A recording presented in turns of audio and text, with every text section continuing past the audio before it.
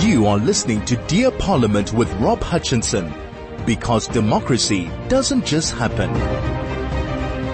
And welcome back to 101.9 High FM. Today I'm chatting about several technological legislation that's been introduced based around technology and the problems that it brings and the solutions it promises and so on. And to do that, to chat with us is Jan Vermeulen from My Broadband. Good day, Jan. Trust you're well. Welcome to the show. Good afternoon. It's a pleasure to be here. Oh, great stuff, Jan. There's been a lot going on in civil society sector and in government legislation processes over this past year. Do you want to take us through maybe some of the most important things that you've noticed in the technology space? Sure. There's been, as you said, there's been a lot. Perhaps a place to start is the most recent. Well, depends on how you want to measure most recent, but the most recent law to be enacted is the Cybercrimes Act. So formerly the Cybercrimes Bill. President Cyril Ramaphosa signed it into law, at least parts of it. The most of it has been signed into law, with some of it still kept in the wings until regulations can be written for it. And that got a lot of people talking and has raised some concerns. Or rather, let me put it this way. It's a mixed bag. There's been a mixed response to this. There's, a lot of people are saying it is great, to have, many of the things that are codified in this law there as crimes. For example, things like revenge porn, having that in law and as ostensibly an easily prosecutable crime is a great thing. But, then there's, concerns about, certain freedom of speech issues around what they call harmful or malicious communications, which is another part of the Cybercrimes Act that has been signed into law. And so the headlines you would have seen around this is always some variant of these WhatsApp messages can now land you in jail in South Africa. And that's not clickbait. That's actually true. There are now certain types of WhatsApp messages that can, and not just, well, it's obviously anywhere, but what makes it so interesting that it's on WhatsApp is that WhatsApp is a private communications platform. And even though it's private, if somebody, in a group decides to report your communications, you can, be facing a fine or prison time as a result of this.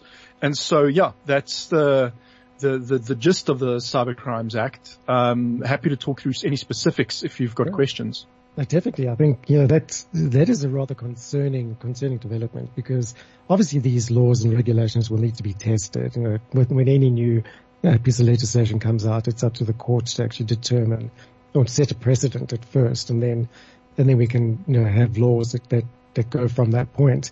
But this is a really interesting space, because if I have a WhatsApp or Telegram broadcast group and somebody within that group says something, and let's say there's 200 comments per hour, which is not unrealistic in some of these groups. Right.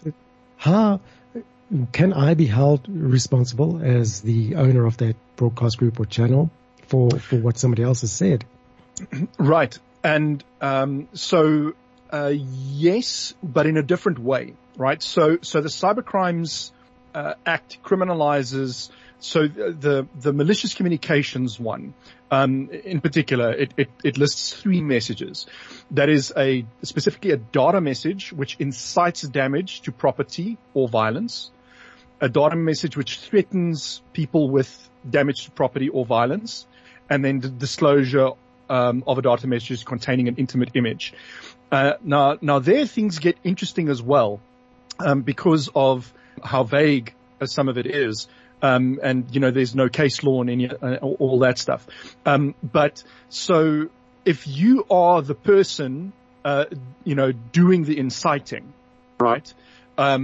Then you can land yourself in jail for 3 years or face a fine or both, right? And so the Cybercrimes Act, just to make this clear, defines violence as bodily harm and damage to property as damage to corporeal or incorporeal property, right? So it's not just your physical property, it can be digital property as well. So if you, for example, decide to become part of a hacker collective and on that group say, we should go and hack and deface or destroy, the websites of these companies or these government departments. That is incitement to damage of incorporeal property, potentially. And speaking completely not as a lawyer, but certainly if I were a prosecutor, that might be a way that I would look at a case. And then, threatening is, if imagine, you have a person sending a message to a corporation or a government department saying, I will break in and destroy all your data unless you do this. Then that is a threat, which in the age of ransomware, is perhaps not a bad thing to have. And cyber extortion falls in a different set of laws and has much stiffer penalties. But if somebody threatens to do that to you, then you already have something against them, provided you can identify them, of course. Now where things get interesting, right, is if you think about kids and kids being dumb, you often have, especially teenagers, threatening to do something or gathering a bunch of friends and, quote unquote, inciting them to do something, or perhaps even doing something like, if folks will forgive me for being graphic for a moment, but for example, downloading the image, a nude image of someone, usually a porn star of some sort, and then photoshopping the face of somebody else on that, let's say a political figure, onto that image, right? And then putting that into a group. That can be seen as disclosure of a data message containing an intimate image, if you go and look at how the law is written there. And so there's... So Jan, sorry, this could be the death of memes in essence. Of those kinds of memes. I mean, I haven't seen a lot of memes like that. But certainly, if we want to go looking for an extreme outlier case, they're there to be found, and they're not really adequately dealt with in the law, unfortunately. And so, if you have somebody powerful enough or with enough money that gets ridiculed in this way, they potentially have grounds to go after someone who doesn't nearly have the power or money to defend themselves.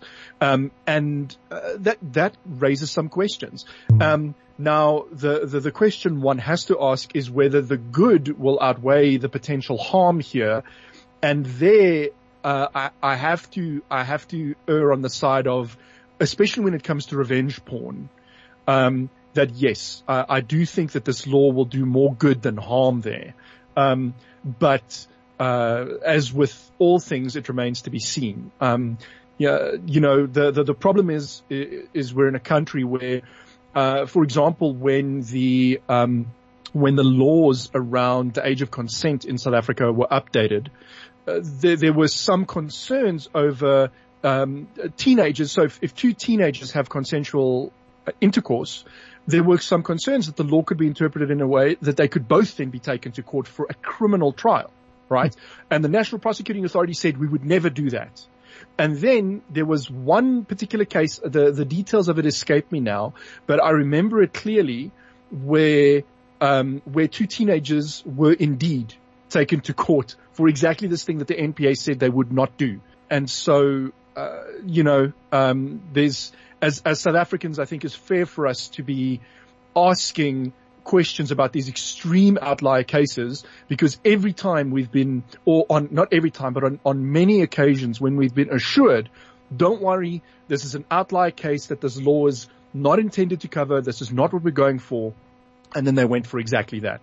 That's indeed it. And, as we said earlier on, it's stepping into new territory here, and it's going to be a learning curve for absolutely everyone. And there's no doubt that there's going to be some ridiculous cases, somebody being offended by something minor.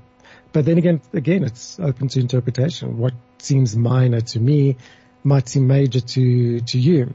So right, and there's certainly an argument to be made regarding the issues of incitement and threats of damage to property and violence, that we've had political leaders in this country, populists, who have done that with impunity. And so hopefully a law like this starts putting brakes on that a little bit. Because it's actually quite damaging to our economy and to livelihoods by extension, when you've got political parties and their followers going out under the umbrella of protest or political association and causing damage. And so it remains to be seen whether this law will actually be enforced in that way. And there's certainly, I think, reason to ask questions about what kind of chilling effect it might have. But considering the reality we find ourselves in right now, where, as I said, you've got political leaders who can climb on Twitter and incite violence against groups of people and against property with no repercussions. This kind of law might be appropriate in that context, regardless of the potential unintended consequences, just because, it's time for us to crack down on that now. Mm. That is, of course, if the government actually, or the prosecutors actually do enforce it, or figure out how to enforce it. And as we've seen all too often in South Africa, when these laws are introduced, there's a definite gray area where the law applies to some but doesn't apply to other, gets misinterpreted for some and interpreted for others. And all this really does sort of encroach on freedom of speech. And that's something that they're going to have to balance, is freedom of speech rights, freedom of expression versus what can be deemed as online harassment. I don't know how they're going to approach all of that. Yeah, it all comes down to, so what you're describing to me, I attribute to a general problem of access to the legal system right now. This is an interesting balance to maintain as well, because it's when something lands in front of a high court judge, I feel like the application of the law has generally been consistent, right? But the fact is, to get there is R1 million down, right? Not everybody has that. If you're on the prosecuting side, if you're on the victim side of it, is getting the attention of a prosecutor to actually take your case. And if you don't, then having to pay a private prosecutor to do it, which is what we've seen happen in South Africa. And vanishingly few people in this country have access to that kind of money. They don't have access to the kind of money needed to defend themselves, which is one point of concern, and they certainly don't have access to the kind of money to pursue a private prosecution, right? And so I just wanted to sort of make clear where I guess stand on the issue that you've described there regarding the imbalance that exists in law. Now, that raises a couple of interesting questions. So the first one you raised that I think needs to be addressed is the ability to actually prosecute these laws, right? So firstly, it's got to do with law enforcement has to be able to investigate, gather evidence, and present the case to the National Prosecuting Authority to actually prosecute effectively. And we have a skills gap there in South Africa, a skills and a capacity gap. We only have one thoroughly under-resourced cybercrimes department inside the SAPS. The Hawks are completely overwhelmed when it comes to these kinds of crimes. And so, yeah, I think there are valid questions and valid concerns or criticisms even to raise, to say that's great that we've got this law in the books, but what's yet another law if we don't have the capacity to enforce it? And then the other question you've raised, or arising out of what we've been talking about regarding access to the law and to the justice system, the judicial system, is, you can have something more in the lines of the American system, where more ordinary folks essentially have access because lawyers can take on cases knowing that they can get a payday out of it. So they take on your case without asking you to pay, but with the gamble with the possibility that they can take a proportion of the settlement that you get out of it, right? And that leads to a whole different can of worms that I'm not sure we really want in South Africa either, because now it just becomes yet another income-driven or money-driven scheme rather than a justice-driven scheme, right? So, there's a number of very interesting philosophical questions that arises out of this. They are, without a doubt, and I think that is definitely why there's going to have to be education from all sides as to the consumers, what they can and can't do. We're all trying to what we're actually trying to do here is set a digital set of moral standards, which is very, very difficult in a society such as diverse as South Africa's, because we don't have a common set of societal morals and standards. However, there are laws, but these laws that are now introduced completely rely on that moral standard being set, which is difficult and really dangerous and murky waters to be treading in. I mean, for example, the cryptocurrency.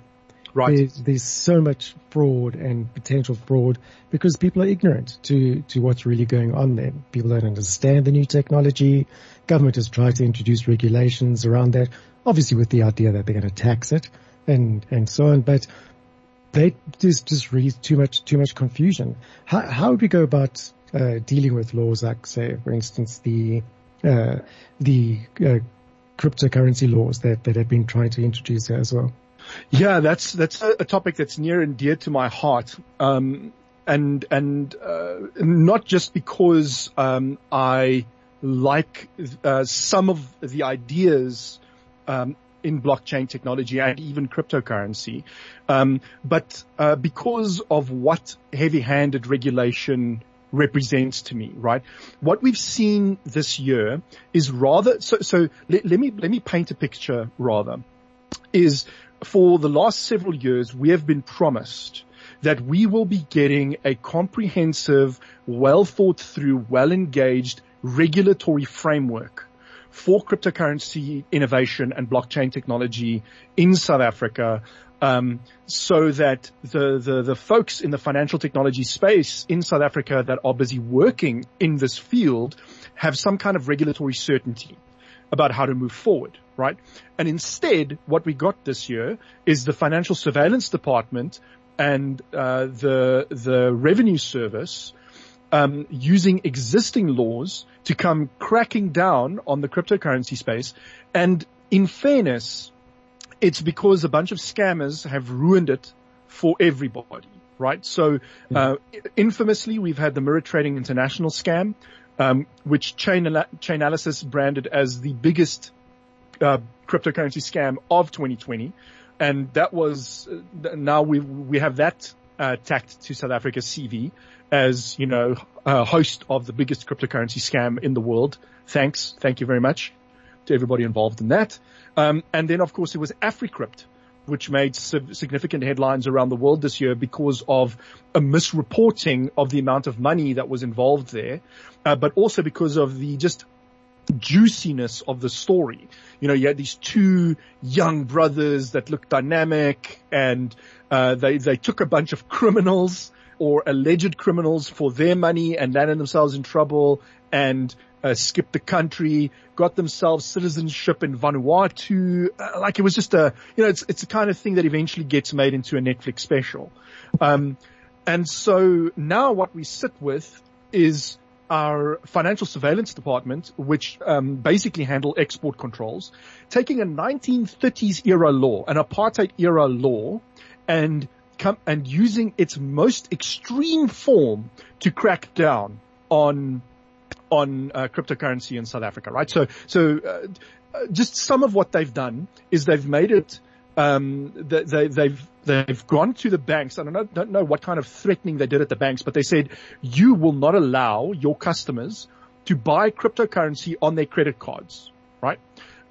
Because this ancient export control law, it's for those who are more technically inclined, so you can think of it as a deny all firewall. It denies everything and then allows very specific things through. And so then if you look at the parts of the law that allow international transactions, so that the parts of the law that allow you to actually use your credit card on Amazon, for example, to go buy stuff in dollar and have it shipped to South Africa, it is very specific about what it allows and what it doesn't allow. But now the Reserve Bank and the Financial Surveillance Department, which is a department that actually sits in Treasury, it's actually a Department of National Treasury that sits inside the Reserve Bank. It's an important, I think, distinction to make for those who are keeping track of this space. What they've effectively done is they've unilaterally decreed that a cryptocurrency transaction is this type of transaction and not that type of transaction, right? So in other words, a cryptocurrency transaction is essentially the purchase of a currency, to put it, in very simplistic terms, rather than the purchase of something, something than in-game currency, right? So I can, for example, log into my favorite game, whether it's World of Warcraft or Valorant or Warframe or Fortnite, name your poison, and I can buy their equivalent in-game currencies. And, basically it comes down to that there's no direct way to trade it back and forth for rand. Is I think the one area of concern. But essentially what they've decreed is that it is unlike any other digital good that you can purchase. It is more like a currency, and therefore you're not allowed to use. They don't recognize it as a normal digital good that you can buy online. And I'm like, no, but hang on a second. Here you are calling it a digital asset and not a currency, right? But now you are treating it unlike any other digital asset or digital product that I can buy online, and banning me from buying it on my credit card. So that's the one thing that happened. That's and so people trying to buy cryptocurrency on Binance, for example, now no longer can use their credit cards to do so. You can still buy cryptocurrency on online exchanges, but you have to use SWIFT, which is an incredibly slow and expensive way to transfer money. And so I don't know what issues, because they've been notoriously tight-lipped. I don't know what kind of issues they ran into. Maybe there was some kind of fraud that was happening that they're trying to crack down on, which is why they've done things this way. But from me as an outsider looking in, or as someone with a vested interest in the space, without any of the inside information that they have and their unwillingness to disclose what's really going on, I look at it and go, you're being needlessly heavy-handed here. And it just continued on from there. So they banned credit card transactions. Then they come out and they say that it is a criminal offense for you to transfer money or to transfer cryptocurrency out of your wallet in South Africa, whether it's your Luna wallet or your self-hosted wallet, if you've got a wallet running on your computer, to an overseas exchange, right? Without any definition of what constitutes an offshore exchange, because a lot of South Africa's a lot of the exchanges operating in South Africa. Oh, we seem to have lost Jan there. We'll try getting back in a moment. You are listening to Dear Parliament with Rob Hutchinson, because democracy doesn't just happen. And welcome back to 101.9 High FM. And as the clip said, democracy is hard work, and sometimes technology is hard work too. We're chatting today with Jan Vermeulen from My Broadband about the various bits of legislation that have been introduced around technology, the rights thereof, the rights, the wrongs, and so on. And welcome back, Jan. Good to have you back after the technology failure that you just experienced. Yeah, it was such a strange thing. My Skype just crashed out of nowhere. No, it's good to be back. I'm glad it wasn't permanent. Cyber attack of note. Yeah, it was the man who didn't want me to say mean things about them in cryptocurrency, man. Okay. But yeah, the point I was arriving at is that, aside from, as somebody with a vested interest in the financial technology and cryptocurrency space, what I'm afraid of is that our government, in its heavy-handedness, and our government agencies like the Financial Sector Conduct Authority and Financial Surveillance Department, the Reserve Bank and the Revenue Service, that in their heavy-handedness, they will effectively make South Africa an unattractive location to be developing these technologies. And it is honestly, it is like the next internet, this, right? And so I want to say two things here. Firstly, that attempting to block this, like trying to prevent this from happening or trying to legislate it away, is like Telkom trying to block the internet back in the 2000s. And it didn't quite try to block the internet, but Telkom trying to monopolize the internet for itself. Telkom wanted all the other ISPs to be blocked from doing business, and it wanted to be the only company allowed to offer internet access in the country, right? And that is what this smacks of to me, is that yes, there is an alternative internet-based financial system being developed out there, right? It is early days yet. It is the Wild West. I understand. There's people getting hurt, people losing pensions, because they are being taken for a ride. And obviously we want to deal with that. But if, all you're going to do by being too heavy-handed in your regulation is you're going to drive this underground, and you're going to drive the legitimate innovators out of the country. They will just go and set up shop in Singapore or in the Cayman Islands or in the Seychelles or in Switzerland like everybody else, instead of in South Africa. And instead of paying taxes here, they're going to go not pay taxes over there, right? And so there's, our government has to be very careful, because we have a lot of patriots in this country that are willing to take a risk and launch their business here. But if you make it impossible for them, then they'll go, fine, goodbye. And then we just lose those skills and that innovation. And what I was driving at by saying that this is the next internet-like explosion in technology is that just like, the early PC revolution and the internet revolution minted billionaires, this is going to do the same. And I would love for some of those billionaires to be South African. Absolutely. Wouldn't we all? And wouldn't we want to be one of those billionaires? And it really is amazing how there are so many opportunities everywhere for everyone. We just got to sort of imagine our thinking and recalibrate our minds to actually deal with this. But of course, nothing is possible without electricity. And right. In South Africa, that is a major problem. We can't do crypto mining. We can't do transactions. We can't even run a blockchain without the access to electricity.